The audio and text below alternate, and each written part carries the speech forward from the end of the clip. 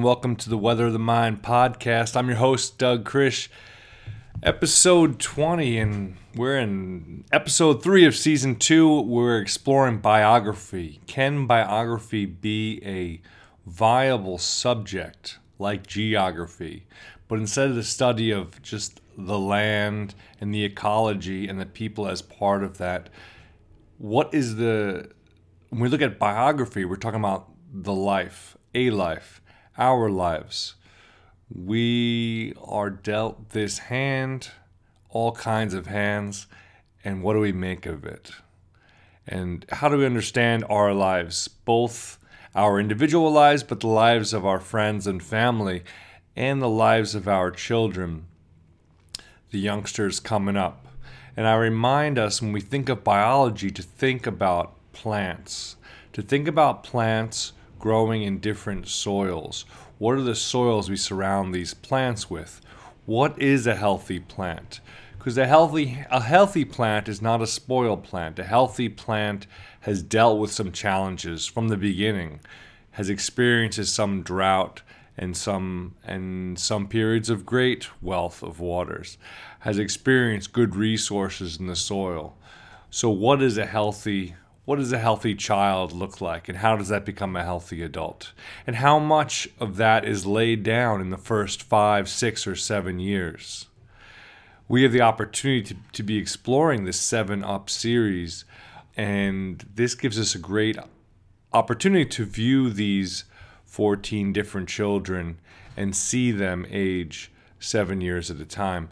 So I sat down with a friend of mine who is very thoughtful and sociological and psychologically often thinking type of character, my friend Elle, and she joined me to watch the video, the first documentary, and to discuss it. So we're gonna listen to a few highlights of our post-game recap, and then I'm gonna close it down with a few other comments.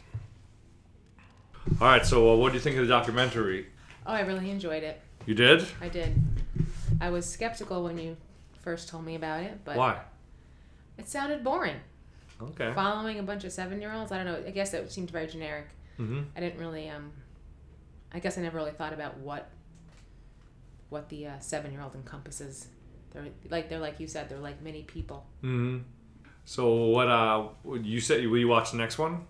Oh, I'm very intrigued to watch the next one. I want to watch. I mean, it makes me want to watch them up through the end. I'm so curious about these children now. Yeah, it's interesting. Yeah, they're very unique. Some of them seem so intelligent, mm-hmm. so mature, I guess too. They are very mature. Some of them more so than others, yeah. But it's definitely a different time and place, you know. True. And they're filming this in, I think, 1963, and the documentary came out in 64.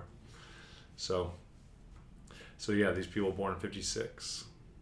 What did you actually think about the documentary? Like, you know, as a film, as a short film, do you think it was well produced? Do you like how they did it? Do you like how it was organized?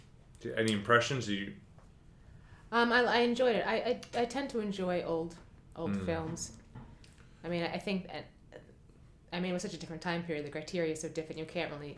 It's hard to. I think there was just a higher quality back then in general. Yeah.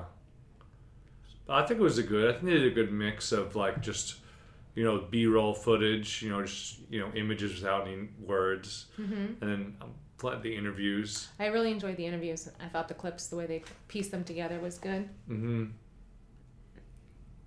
And was there anything really surprising or really just noteworthy? Any moment? I found the rich people to be quite interesting in their pretentiousness. I mean, they're so little, but they're so set in such a way, and it was fascinating how their lives, they know where they're going in their lives till like they're 20. Yeah. And then the one kid is just like, my mom has it all right. My mom's got it written down somewhere. And I really enjoyed the boy who didn't want to get married because he didn't like greens. Oh yeah, I mean that's one of the most legendary quotes of the whole series. what if I don't want to eat greens? Let's pause and listen to that clip. Do you like to get married, Paul? Tell me why not. I don't like say you had a wife, like say you had to eat what they cooked you, and say I don't like greens, well I don't, and say she said you have to eat what you give, so I don't like greens, say she gives me greens, and that's it. What was also quite fascinating is how different their accents were just from different parts of England, or you know. Let's listen to another excerpt. This one has 3 samples in it, and the first and third are Nicholas in Yorkshire, a very rural child, and in between is Neil, Liverpool, and that's why I said you could hear some of that Beatles accent. I'm the only child in the village except for my baby brother. It was one last Friday. I mean the Friday before last Friday.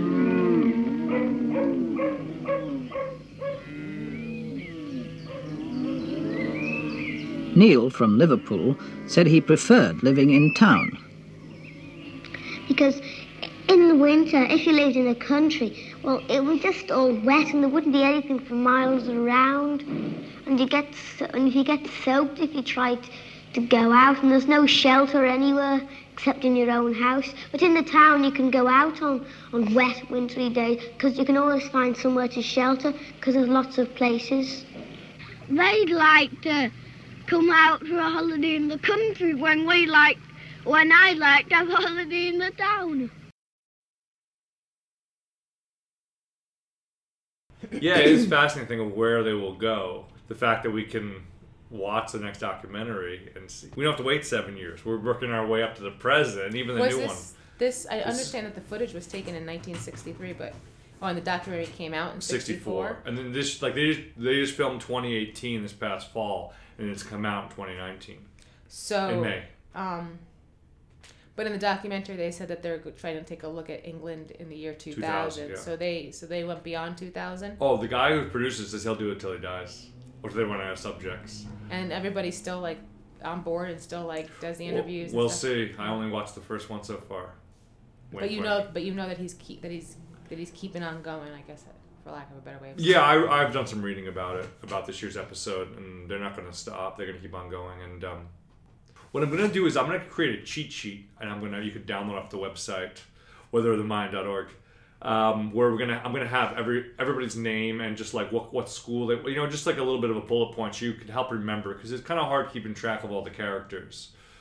They did a really good job in subsequent episodes of when they reintroduce a character, they show you them the episode before or two. So it kind of has this refractory effect. And they're all on YouTube? Self-sampling. At least the first 5 or 6 are on YouTube. I'm not sure if the last 2 or 3 they're still trying to get people to pay for them, so they're not on YouTube. I'm not sure. But you definitely could catch most of them. At least the first 5 or 6 on YouTube.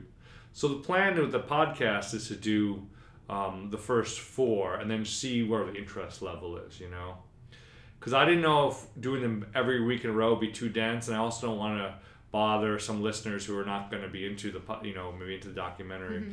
But hopefully they'll still find the dialogue about interesting, and maybe it's something they could do later in life. Because the reason I wanted to put this on the podcast is because I like to just try to share things of value, and I just always have. I got introduced to them. Somebody along my travels told me, hey, you should check out 7 Up's Up series on BBC. He's at BBC, I think. And it's not produced by BBC, but actually Granada Television.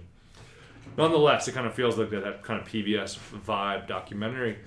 And I don't remember even when I learned about it, maybe 10 years ago.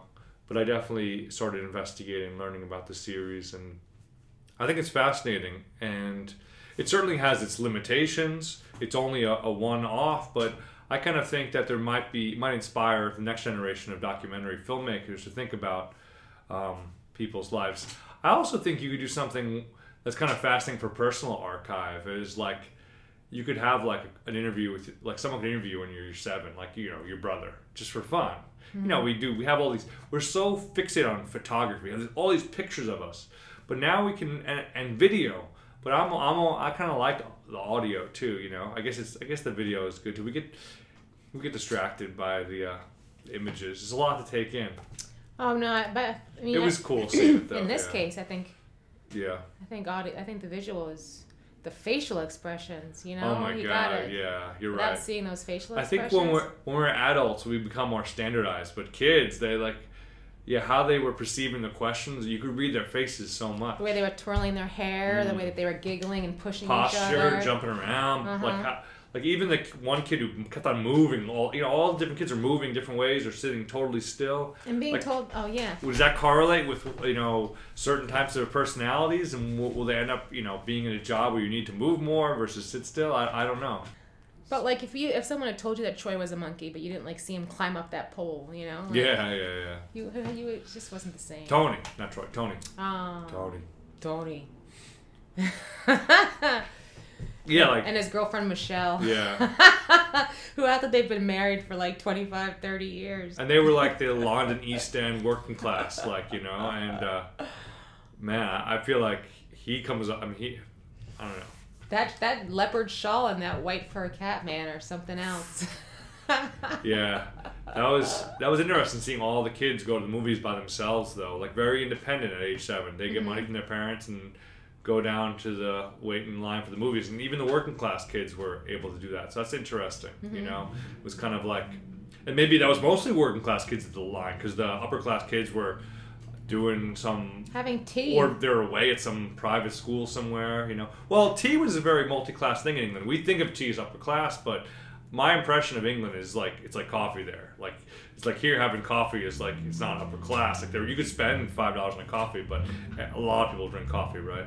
Yeah, but not everybody sits down with their parents at 3:00 in the afternoon after they come home from school and drink a cup of coffee at the table in like the living room and. They did in England. So. I wonder if Tony drank tea. That would be the good tester. I don't think Tony drank tea. We'll see. We will see. Oh man, so Tony wants to be a jockey. That's cool. I like it. Yeah, and then the 2 boys in the boys' home. They're very interesting. Oh, they're very interesting characters. Yeah. You can like see where their walls are up already. Yeah. When that kid was talking about his greens, I was wondering if that was like representation of some mother figure or like some kind, like that's a very specific thing to say. Oh my goodness. That just doesn't come up just because of that's like a very distinct fear. It's like, that fear could turn into something that seems kind of arbitrary or benign when you're an adult, but when you're a kid, like that little thing, could fester into like being afraid of something or like, being obese because you don't like to eat greens or something later on in life, and like you might never know why it is you're obese. And that's all because like this story of when you were little about how someone tried to feed you greens and you didn't like them and it scared you because they were mean to you and yelled at you. But like this is the neurosis as it's like in its like inception. Yeah, well, exactly. I mean, you think of like people as like plants, right? And the culture they're landing in, that seed is landing in soil, right? Yeah. But then but even by age 7, and let's presume, we'll say that's 1/6, 1/7, 1/8 of their life. I mean, maybe even more, 1/10, 1/12. But it's that like whatever that still a portion of their life has passed, and it set a lot of things in motion, Yeah, like seven's like the psychological magic number. You develop, your brain is developing, your personality is developing up into the age of 7. And then after the age of 7, it's like you're no longer like you've already established your way of personality. thought, like how you perceive the world and how you're going to go about it. But you take the first 7 years of your life to do that.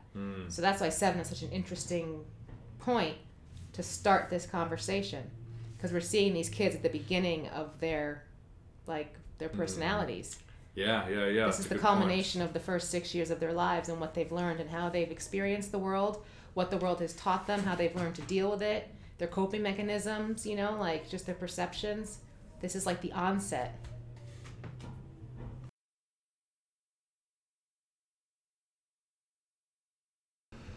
Thank you, Elle, for contributing your reflections your raw, instant reflections on this documentary. It's very valuable. I really like how you were completely skeptical. And then when I spoke to Elle 2 days later, she already had watched the first 3 episodes. So that's pretty cool. I am trying to pace myself and go one every 2 weeks here. So I'm looking forward to watching 7+7 during this next 2 weeks, and we'll discuss it 2 weeks from now. So please send any questions written. We have the voicemail on the website, weatherofthemind.org. I've also prepared a little cheat sheet, which you can find in the notes. When I watched this documentary this week, it inspired some thoughts. I ended up thinking a lot about child development psychology. Picked up a reader on the psychologist Jean Piaget. I picked up a book, The Self-Driven Child. Picked up another book on the optimistic child. So this has caused me to, dive into that reflection of the foundation of the first 7 years. If that is the foundation, a lot of the early habits and rituals of our adult lives and our perceptions and our responses, if a lot of these are put in place in that first 7 years, how do we nurture a healthy set of experiences and responses in these young children, in these young plants? How do we provide good soils, but also challenges so that the child can learn to overcome and face challenges and not be discouraged? The Optimistic Child book is something that I will read at length and give a review. That's by Seligman, who works at University of Pennsylvania in the positive psychology movement. Positive psychology basically meaning proactive. And that's where I find myself most drawn to as well. How do we develop proactive approaches? How do we teach people coming up how to deal with the inevitable ups and downs, the anxiety and depressions of life?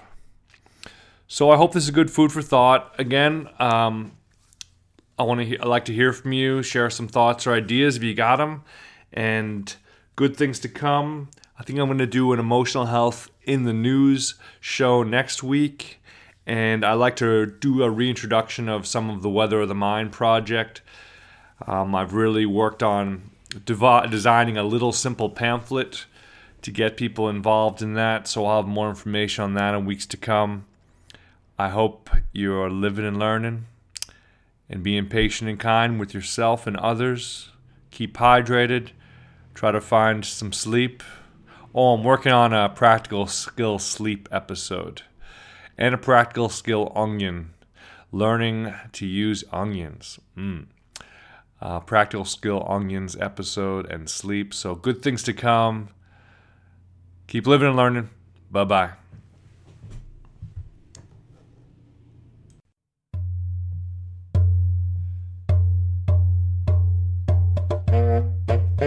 Thank you.